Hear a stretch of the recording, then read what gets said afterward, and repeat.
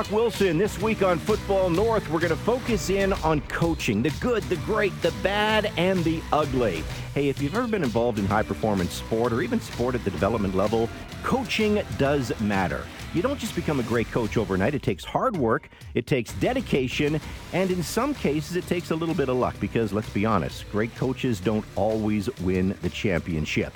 Coming up on today's podcast, we're going to check in with the winningest coach in CFL history. We're also going to profile a current coach in the league who's been coaching for almost 30 years.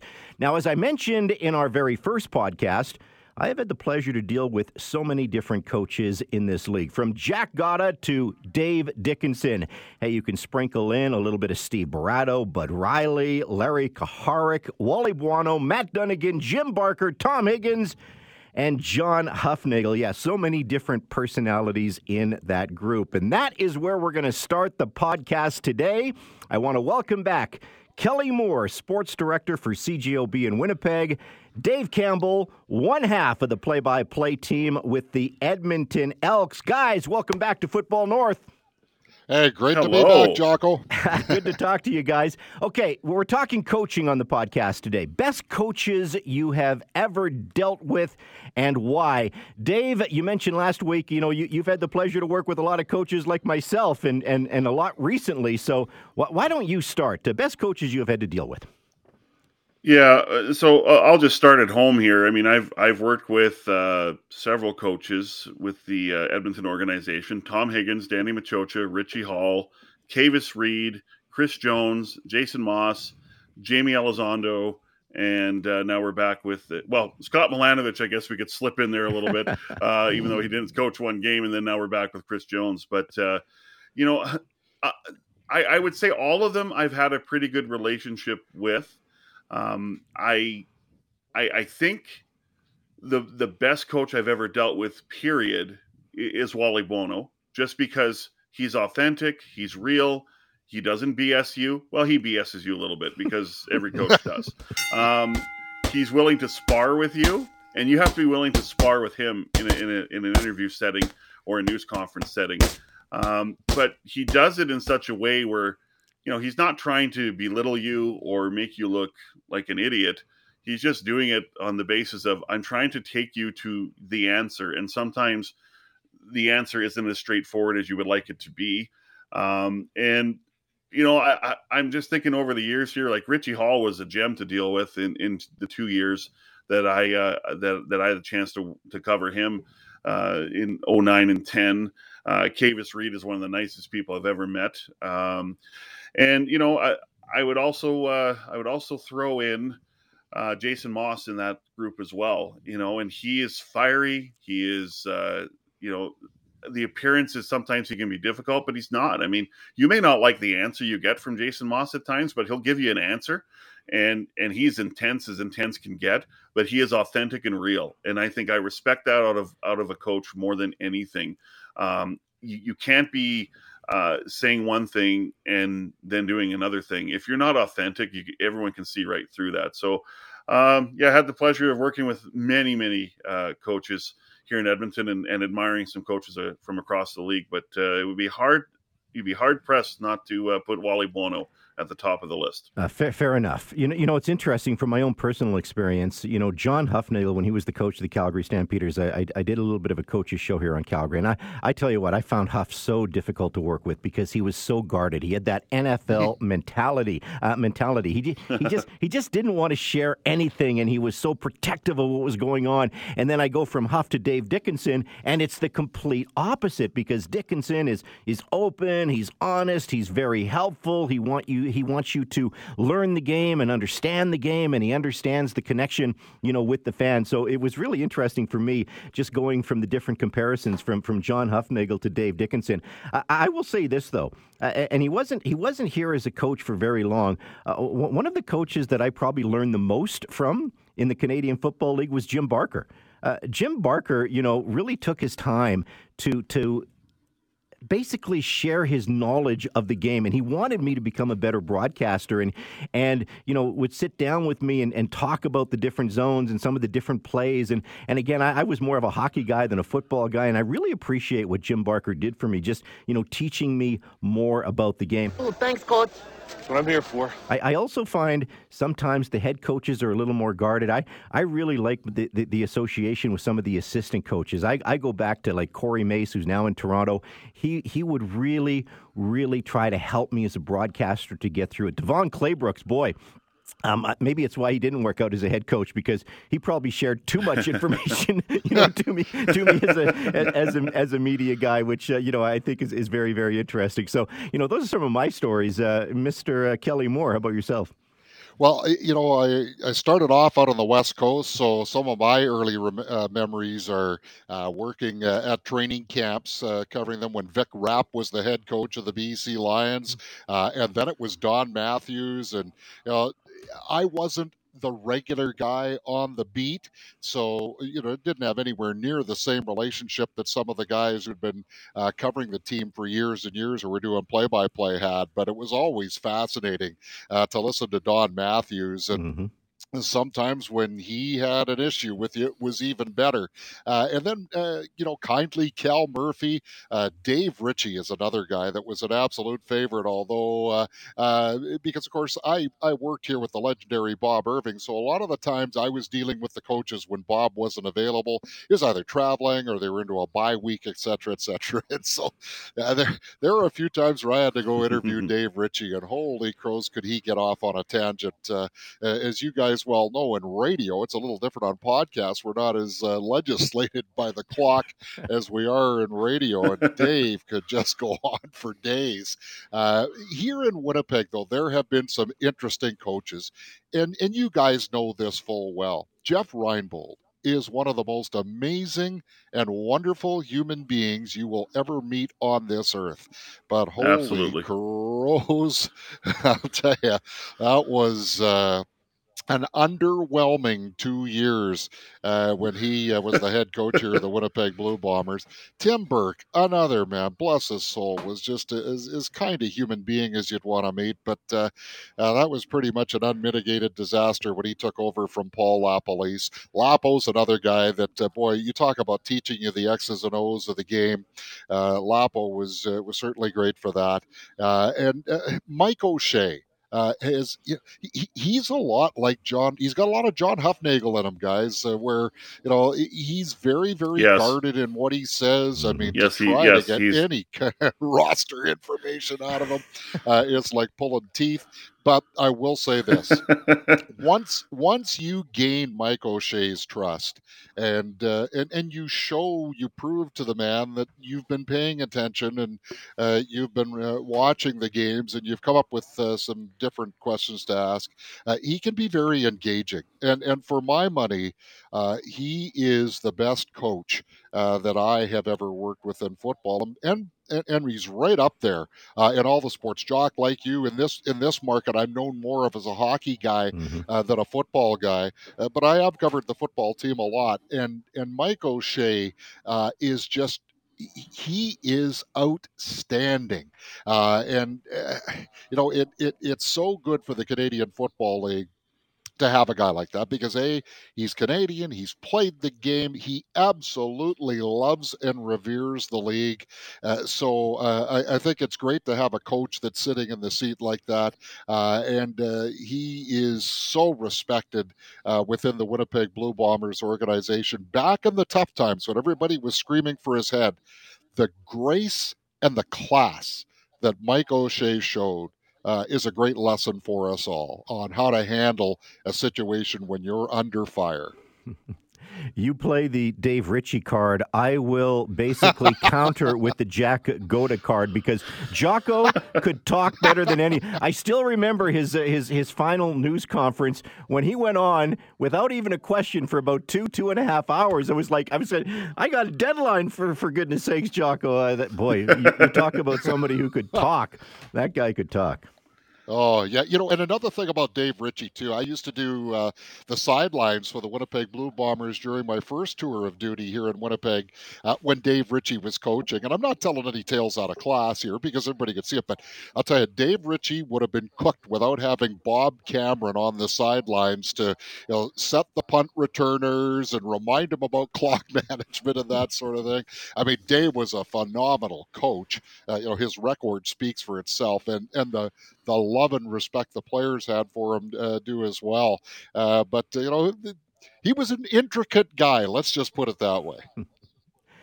It's interesting too, and you talk about interesting characters down on the sidelines. I remember when I was doing the sideline reports, and I'm not saying Denny Crean was a bad coach. All I'm saying is I've never heard a guy drop more f bombs than Denny Crean. Like you couldn't have a live mic near Denny Crean, and he was the DC of the Calgary Stampeders. And that's the great thing about the sidelines. And Dave Campbell, I don't know if you've ever done the sidelines, because you've always been up in the booth, but you do get some great insight from the coaches when you're down in the sidelines. No.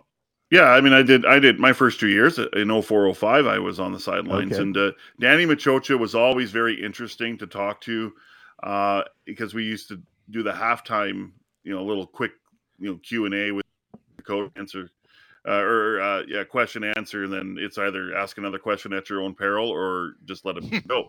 So Danny was very much tied in to the result of the game. If things were going well, he was engaging. When things were not, he would give you one word terse answers. Or, it'd be like, so what's going on today? Not playing well enough. Okay, so what do you have to do defensively? Stop him. I'm like, okay, bye. He was very tied in to the score of the game win. And the best coaches, I think when they're dealing with media, I think they understand that, we have a job to do and you're upset, but your job is not to sewer the interview as well. Not every coach understands that, but the good ones definitely do. So true. Okay, we've shared some stories about great coaches and some of the best coaches we have dealt with. This one might be a little more tricky, but the worst coaches that you have had to deal with and why. Kelly, why don't you start this time? Well, I would have to say, when you're saying worst coaches, are you talking about personality, or are you talking about how they handle their teams? Because the aforementioned Jeff Reinbold, I mean, there was just it was chaos a lot of the times, and yet he came in and he just wowed the Bomber board with how he presented himself when he was campaigning for the job. But I would have to say, in terms of, because I never worked with a coach that I did not like or that I did not respect, that was trying to do the best job that he could. But I would have to say that, at least in the time here in Winnipeg, working in the market, Tim Burke just had a real tough go of it. I never agreed when they let Paul Lapalisse go early into the season, just after he'd taken the team to the Grey Cup in 2011. And Tim Burke was really placed in a no-win situation. There were some unmitigated disasters. Jock, you might remember the game in Calgary where the Bombers are just getting tattooed, and all of a sudden the TV cameras flash to the sidelines. I can't remember the names of the players, but there were a couple of them, chuckling away. So Tim Burke's got to deal with that and talk about it. Well, it was nervous energy. Well, come on, coach.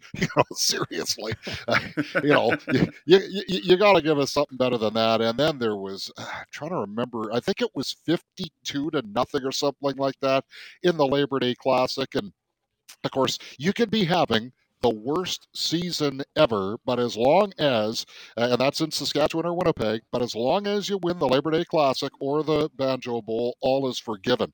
So you can imagine how that one played out with the Blue. I think it was either 52-1 or 52-0. It was just an absolutely humiliating day. And, I'm sure Tim wanted to go kick a bunch of garbage cans, but tried to be as diplomatic as he could. So that would probably be the one that really stands out in my mind for my time here in Winnipeg, which spans over. Started in '94. I was here till 2006, and then came back at 11. So I've had a fair amount of time to watch the trials and tribulations of the Blue Bombers. Worst coaches, you can look at it two different ways. And obviously, I think the worst coach, or at least one of the worst coaches in Calgary Stampeder history, was Matt Dunnigan. Matt Dunnigan was a great broadcaster, still a great broadcaster. But, I didn't like the fact that he just comes in, he gets airlifted into Calgary, and he has no resume. He has no background in coaching. And, you just don't become a great coach by getting airlifted in just because you have a big name. You can be a big star like Wayne Gretzky. It doesn't make you a great coach. And so, I think Matt Dunnigan, in my books, is one of the worst coaches in Calgary Stampeder history. And I also have to throw Larry Kaharik into that mix, the late Larry Kaharik. Coach Q, I don't know. The players didn't respect him. The players, didn't listen to him. The only good thing about Coach Q was he got fired and Wally Buono became the head coach of the Calgary Stampeders. And I've told this story on the air a couple of times. I don't know what I said. I was working rock and roll radio in Calgary. It was Kick FM. And I must have said something on the air because I irritated Coach Q. I go down to practice that morning, and he wants to kick the crap out of me, okay? So I'm going Kevin Gallant was the PR director of the Calgary Stampeders. He had to hold Coach Q back, and he finally came up to me and said, Jock, you got to leave. I don't think you should be here this morning. I still don't know what I said to Coach Q to piss him off so much, but I have a history of pissing off coaches for whatever reason. A Flame story for you when I was hosting the Calgary Flames broadcast. Brian Sutter was the coach of the Calgary Flames, and I was hosting the pre- and post-game show, and I come into the dressing room, and I'm talking to the players, and the Flames have had a really, really bad season, and the players are saying, Jock, we got to change coaches. This guy is a disaster. His message, he doesn't coach us. His message is, you got to work harder. You got to work harder, and that's the only message. And so I heard this from 3 or 4 players, and I'm going, okay, this is not a good situation. So I, of course, go on the air, and I start carving a new asshole for Brian Sutter, and I'm saying the Flames have to make a change here. The Flames have to fire this coach, and if you're firing the coach, you may as well get rid of Al Coates at the same time.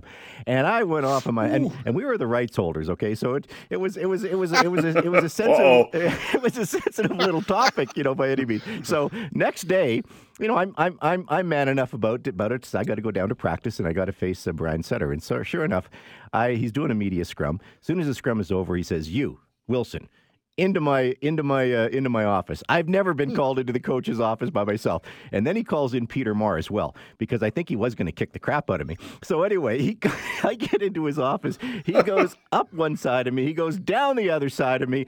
And when it was all said and done, like I said, he carved into me for probably 10, 15 minutes. And it was a situation where when it was all over, I said, sorry, not Daryl, it was Brian. I said, Brian, I'm sorry you feel that way, but this is what I'm hearing from the players. So I just left it at that and walked out. So long story short, Brian and Al Coates were fired 2 weeks later. I was fired 3 weeks later. So go figure. Go figure. You won, Jock. By a week. Oh, those are good times. Man. So Dave, you better go next. Okay, well, kind of on the same lines of as Kelly was talking about. Not because the coach was a jerk or rude or anything, but just the way it all played out. I have to put Kavis Reed on that list. One of the nicest people I ever got to work with, and would call him a friend. But his 2011 year was great, and then Eric Tillman trades Ricky Ray to the Toronto Argos in one of the worst deals in CFL history, and that didn't help Kavis. But everything just kind of spiraled out of control. In 2012, and then in 2013 they name Ed Hervey the general manager, and he actually signs a 1-year extension. But there was so much drama in that year. Ed wouldn't talk to the media for 9 weeks and let his coach twist in the wind in a 9-game losing streak. And but at the same time, Kavis's management of players and coaches, and every coach and player I think loves Kavis Reed, but when it comes to and making things kind of smooth or sail smoothly, Kavis had a hard time with that, I'd say, for the most part. There's one coach I dreaded talking to in the league, just one. There's only one name that comes to mind, and that's Ken Austin. I dreaded talking to Ken Austin in a news conference or in a scrum, because he was always so smarmy. He was always made you feel like you were beneath him. He was rude, angry, terse, combative. He just wasn't a pleasurable person to talk to. And I kind of had that impression with Mike O'Shea at a time, but then, over the years you get to learn a coach, right? And what Kelly says is true, is he's so genuine. But here, Ken Austin could trust you. I don't think Ken Austin trusts any media person. I don't know. Like, it just feels that way to me, right? And maybe there was a few in the media that he liked to deal with, but for the most part, I mean, he was just unenjoyable to talk to because he felt like he was above you. And I can't stand that as a media person. Obviously I don't know as much about the game as you do, but I'm trying to find out, right? Whether it's information or why certain things happen. And then when you get shut down, because basically the subject, in this case, Ken Austin, doesn't want to have anything to do with you.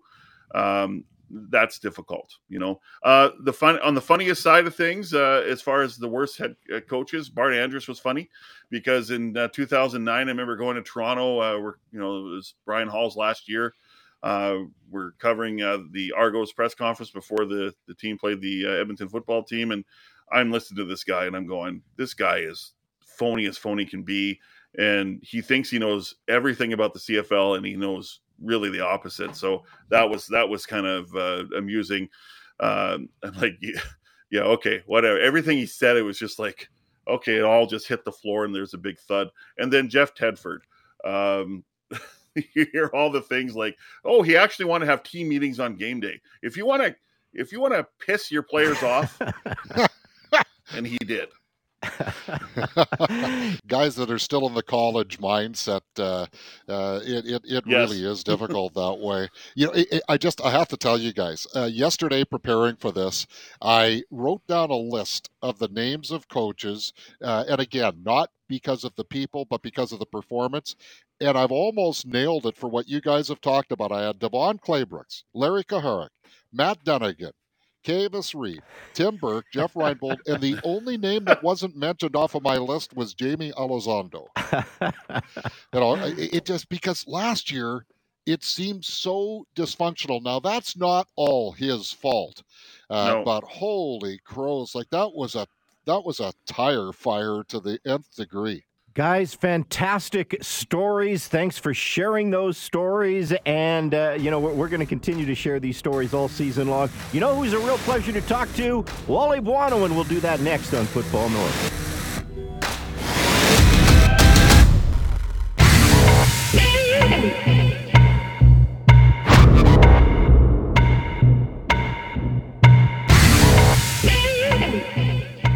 Coaching matters. That is our focus on our CFL North podcast. And who better to break it down for us than the winningest coach in CFL history? He's a Hall of Famer, a 4-time Coach of the Year, a 7-time Grey Cup champion, 2 as a player, 5 as a coach.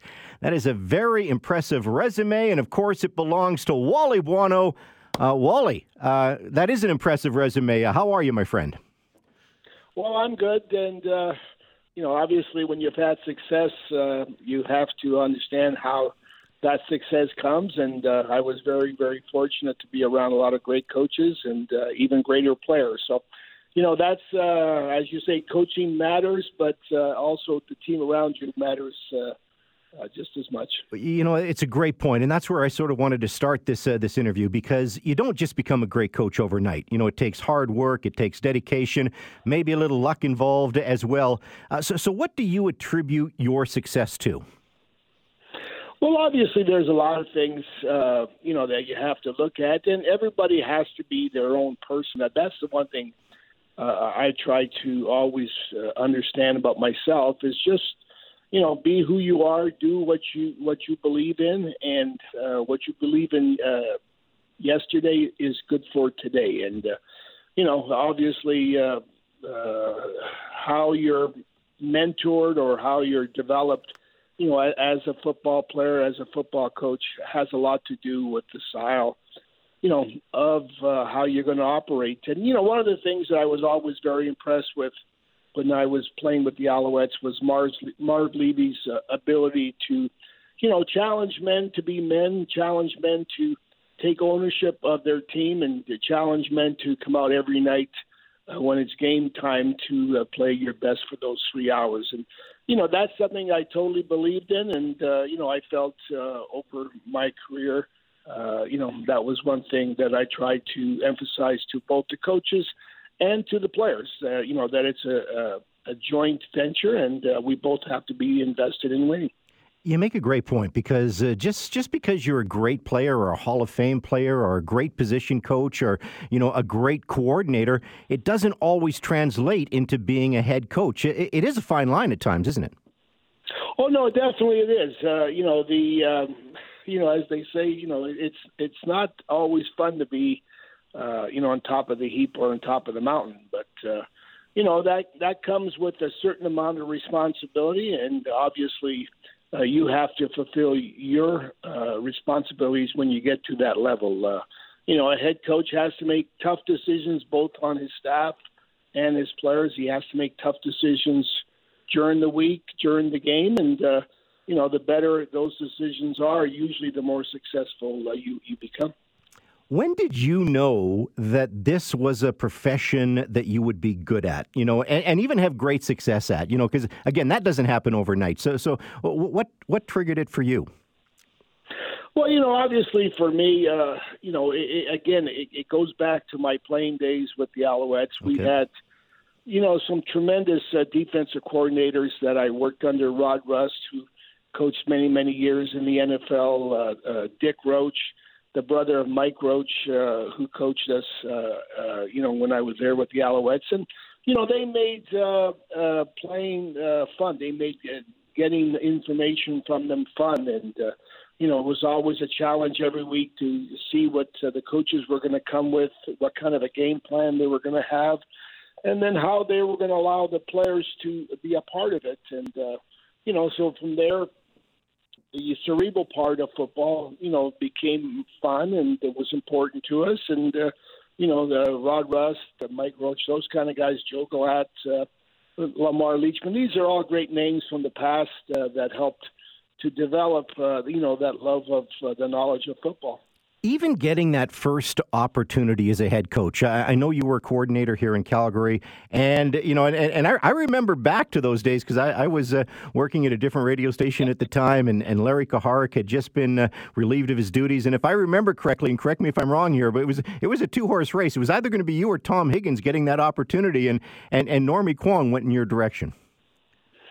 Yeah, I'm still beholden to the Kwong family, both Norm and Mary. They were good friends of ours. And, obviously Normie, again, had to make a decision on what he thought was the right thing to do. And, fortunately for me, Normie picked myself. But, Tom was also a part of our staff, and John Huffnagel was, and Jeff Tedford, and so we were very, very fortunate to have some very good people work with us from the first day. And, obviously success came because of that. You talked about, some of the good you learned from other coaches, and I'm sure there's some takeaways from the bad as well. You probably learn both sides, don't you?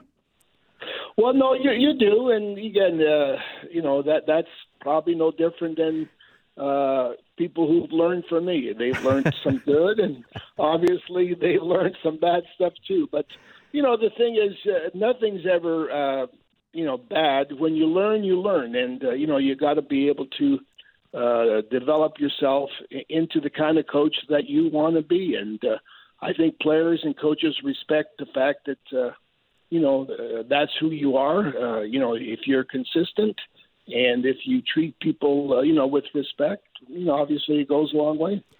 I look at two of your championships in Calgary. 1992, that was a talented team. One of the best teams maybe ever to play in the Canadian Football League.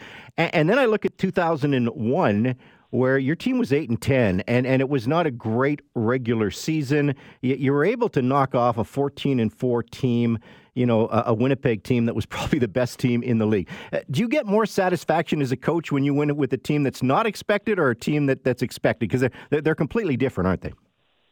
Well, Dave Ritchie's still mad at me about the 14-4, but that's that's football. And as I told Dave, I'm still mad about I think it was 1994 when the BC Lions came into Calgary and beat us in the Western Final. So it's you know what, the satisfaction doesn't change from year to year to year, depending on if you have a great team or depending on if you squeak in.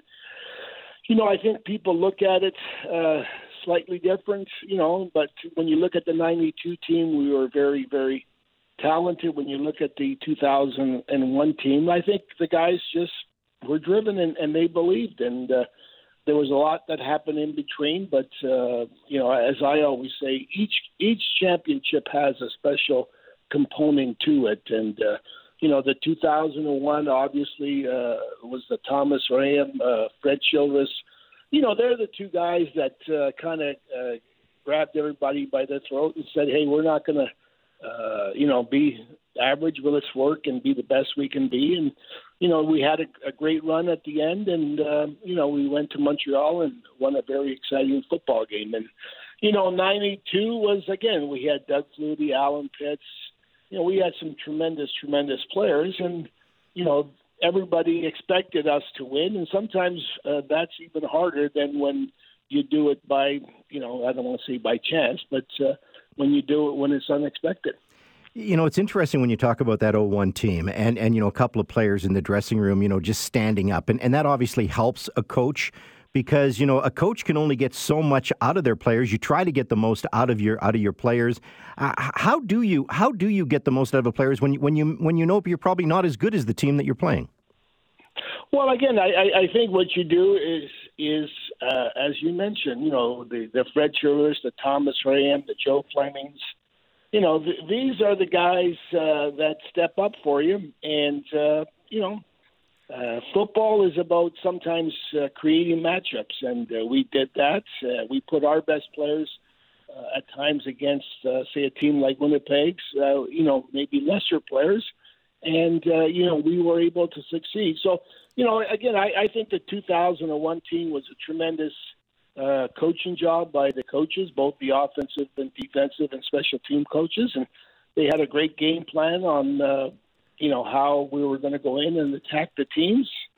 And, for the three games, it worked. And as I always say, we won the 2001 Grey Cup, with illusions. We created illusions, and the guys did a great job of executing them. Wally, when you're a longtime head coach, whether it's here in Calgary, whether it's in Vancouver, obviously throughout your tenure, you're going to deal with adversity, you're going to deal with change. You got to keep the message fresh. And yes, players do change. The message has to change too, does it not? Well, the message, yes and no. I'm going to say no to that to a certain degree. Okay. From day one in 1990 to my last year of coach, I think it was in 2018, I always preach that you don't get paid to play football. You get paid to win football. And, football is about winning. It's about, lining up and beating your opponent. And that never changes. Now, how you do that, what the approach is to get the players ready to do that, yes, that changes. But the key message is that you get paid to win football games. There's no football player in the world that just gets paid to play. As I used to say, I can get guys off the street to come out and play, but I can't get them to help me to win. So, that message never changes. How you deal with the players, how you deal with the coaches, how you deal with the media, the fans, your approach does have to change. Even like today with all the, with all the technology, with all the, the Twitter accounts and the Instagram accounts and this and that, you have to adapt to it because otherwise, you lose your audience. To become a great coach, you got to be a great listener, I would think. You're always learning, as you said, with new technology. Is there any other advice you would give for a young coach that's maybe trying to get into the profession? Well, yeah, you obviously have to, surround yourself with people that complement who you are. I've always tried to surround myself with people that complemented the skill sets that I had, because at the end of the day, work with your strengths. Don't try to necessarily always improve your weaknesses. Your weaknesses, you can hire people that can do them better than you, and by doing that, you have a balance on your team, and that you have everybody working from their strengths. So, it's something that you have to look at. Same thing. You have to have a great eye for talent. We were very, very fortunate in Calgary to have Roy Shivers there for many, many years, who brought in some great players, and Bob Obilovich. And at the end of the day, they're the ones that brought the players in, replaced the veteran players with good young players. And at the end of it, keeping that blood flow going helps you to keep your team strong and active. Dave Dickinson here in Calgary always likes to stress family and family first. And that's an important element. These guys are not making a lot of money. These guys are giving back to the community. Sometimes you just have to be understanding as a coach, because you can't push too hard at times, can you? Well, you can, but you have to, like you say, you got to understand what you're dealing with. I think certain things you can push really, really hard on the players. Okay. But I think you also have to be compassionate, and you have to understand the situation. Players going through a family situation, you have to give them some slack. Players had a rough day about something. You have to understand all that. And, I think when you're a player, you may be more compassionate to the players because you've gone through it yourself. But at the end of it, Jock, as we all know, when 7 o'clock comes on a Friday night or a Saturday night, those professional players have to forget all of that, put it aside, and go to work for the 3 hours. And if they don't win, usually there's a lot of unhappy fans. Is it like having another child when a guy like Dave Dickinson, who obviously learned a lot under Wally Buono, has so much success in the Canadian Football League? Well, you know what? We all learn from each other. You gotta learn from a guy like Dave Dickinson, not necessarily the greatest athlete or the most athletic-looking guy in the world, but yet when he got onto the field, he was a tremendous, tremendous football player, and he did it with a lot of things. But the one thing you got to respect, with Dave, was his mental toughness, his mental awareness, and, his tremendous confidence in himself and the players around him. So, Dave's a great example of the Canadian Football League. You can thrive in this league and not be 6'4", 240 pounds, and have a strong arm. So, it's a league of opportunity. A lot of people come here and they make a great career out of it. I don't know who said it as a coach, but it was a line I heard, reject a premise, get a promise. Did you ever have a message like that for your players? That's way too heavy for me.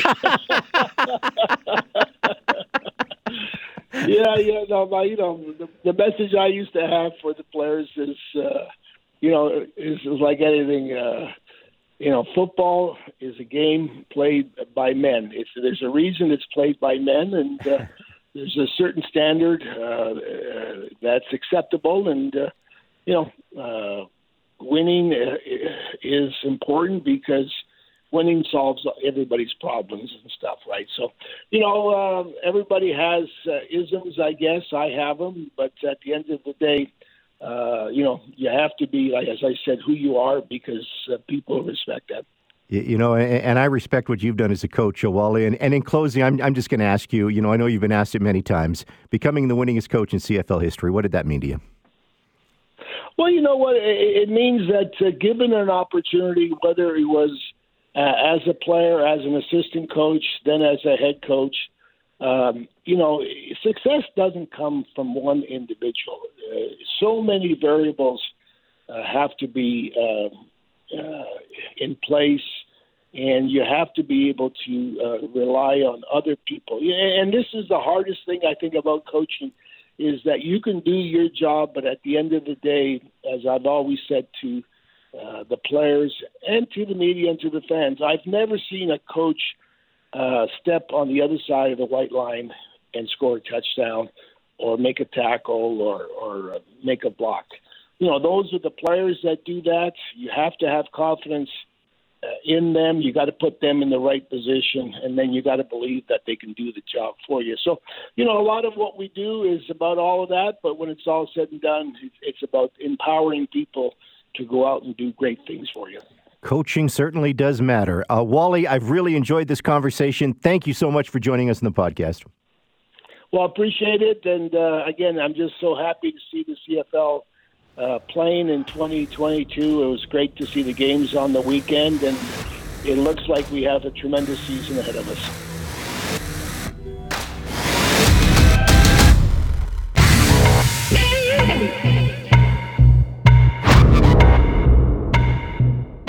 Coaching matters for Winnipeg Blue Bombers defensive coordinator Richie Hall. A 5-time Grey Cup champion, he's been involved in the CFL since 1983. Heck, he's been coaching in this league for almost 30 years. He's done it all as a coach. He's been a position coach, a coordinator, and a head coach.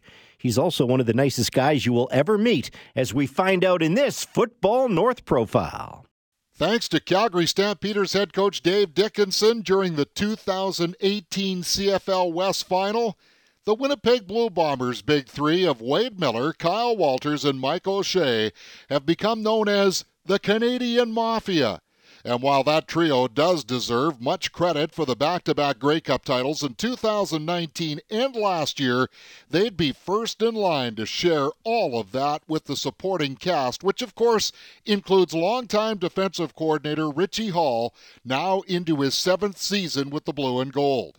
The highly respected and extremely likable 61-year-old was born in San Antonio, Texas, but didn't spend a lot of time in his birth city or anywhere else for that matter as a kid. My dad was in the military.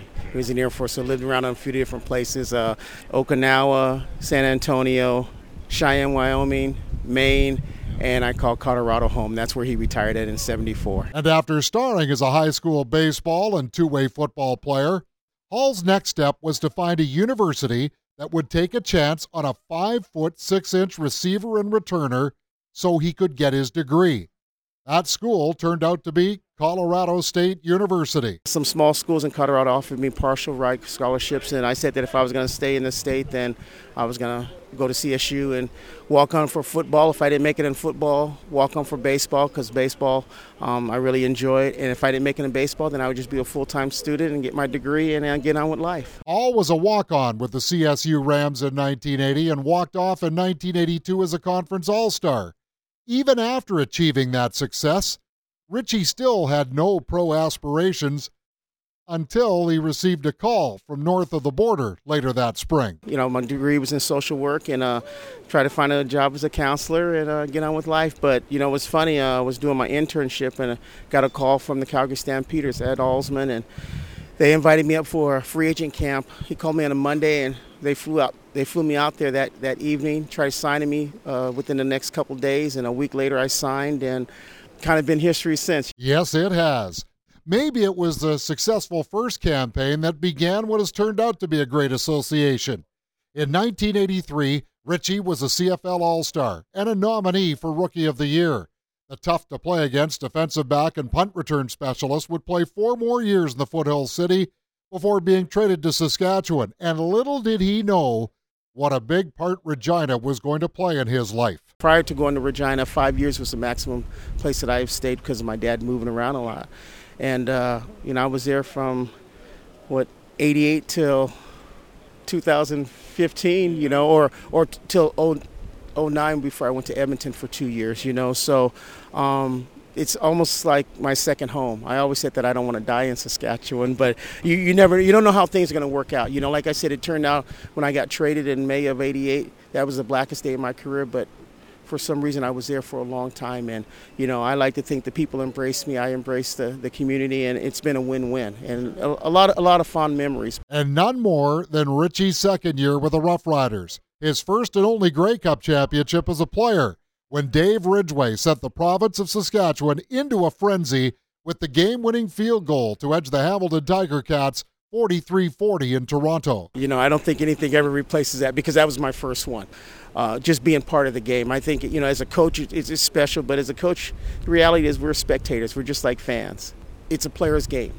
Just to be part of that, to run out on the field and to host a trophy and knowing that a lot of hard work, because that's the only time I've ever been a champion. To do it, it was a dream come true. After his fourth season with the Riders, Richie retired from the playing ranks but stayed in Regina, where he put his social major from Colorado State to good use, working with high-risk kids at a Regina high school. But in 1994, the Riders came calling, hiring Hall as a defensive backs coach. 8 years later, promotion to defensive coordinator, including his first Grey Cup championship as a coach in the 2007 23-19 win over the Blue Bombers, again in Toronto. During that time, it became a right of the CFL offseason which team would turn Richie Hall down for a head coaching opportunity. Finally, in 2009, after at least 7 unsuccessful interviews, the Edmonton Eskimos named Richie Hall their first black head coach in history. He only lasted in that position for 2 years, and if you're thinking he's bitter, you don't know what makes Richie Hall tick. You know, disappointed, you know, didn't get to go farther, but I learned a lot. I learned a lot about myself. I learned a lot about other people and how things work and stuff like that. But never had a dream that I would be a head coach, you know, no different than I never had a dream that I would be a professional athlete. And that's why I sit back and if you were to write a book, you couldn't write a book or have a movie better than what I've lived through. And being a head coach is it's very intriguing. You know, I guess being a leader, you don't have as much power as you think that you do have. People assume that you can just do this and this and this, but that's not always the case. But a great experience. I like to think that, you know, even that second year, we got off to a slow start, but we went down to the last game of the season to make the playoffs, and things just came out on the short end. But I like to think that that team played with a lot of heart and played with a lot of character, and I like to think that's the way I look at myself. After Edmonton, Saskatchewan welcomed Hall back with open arms, and that 4-year stint included the highlight of being part of a third Grey Cup champion in 2013, followed by the disappointment of the following season when head coach Corey Chamberlain decided to demote him as defensive coordinator. It looked like Richie might have to accept the lesser role, until Mike Benavides turned down the Blue Bombers' vacancy at defensive coordinator, opening the door for Hall to come to Winnipeg. And Richie Hall says when he looks back at his life in football, he could never have envisioned it would turn out the way it has. I can't, because when I went to Colorado State, you know, I experienced a lot of difficulties. You know, I know more than anybody else. I flunked out of school my first semester, dealing with adversity and dealing with struggles, and then being able to flunk out of school your first year, and then 5 years later, you graduate. You know, that was probably the most rewarding thing that I experienced coming out of CSU, is I got my degree, you know, when I got knocked down. Because it's one of those things that you get knocked down, but you can get back up. And I believe, and I was instilled in me by my parents, that if you work hard, good things are going to happen. You just don't know when they're going to happen. And for me, it happened in May of '83 when I got my degree. Coaching really does matter for Richie Hall. Hope you enjoyed the podcast. If you did, please tell a friend or leave a review. We'll drop another episode for you next week.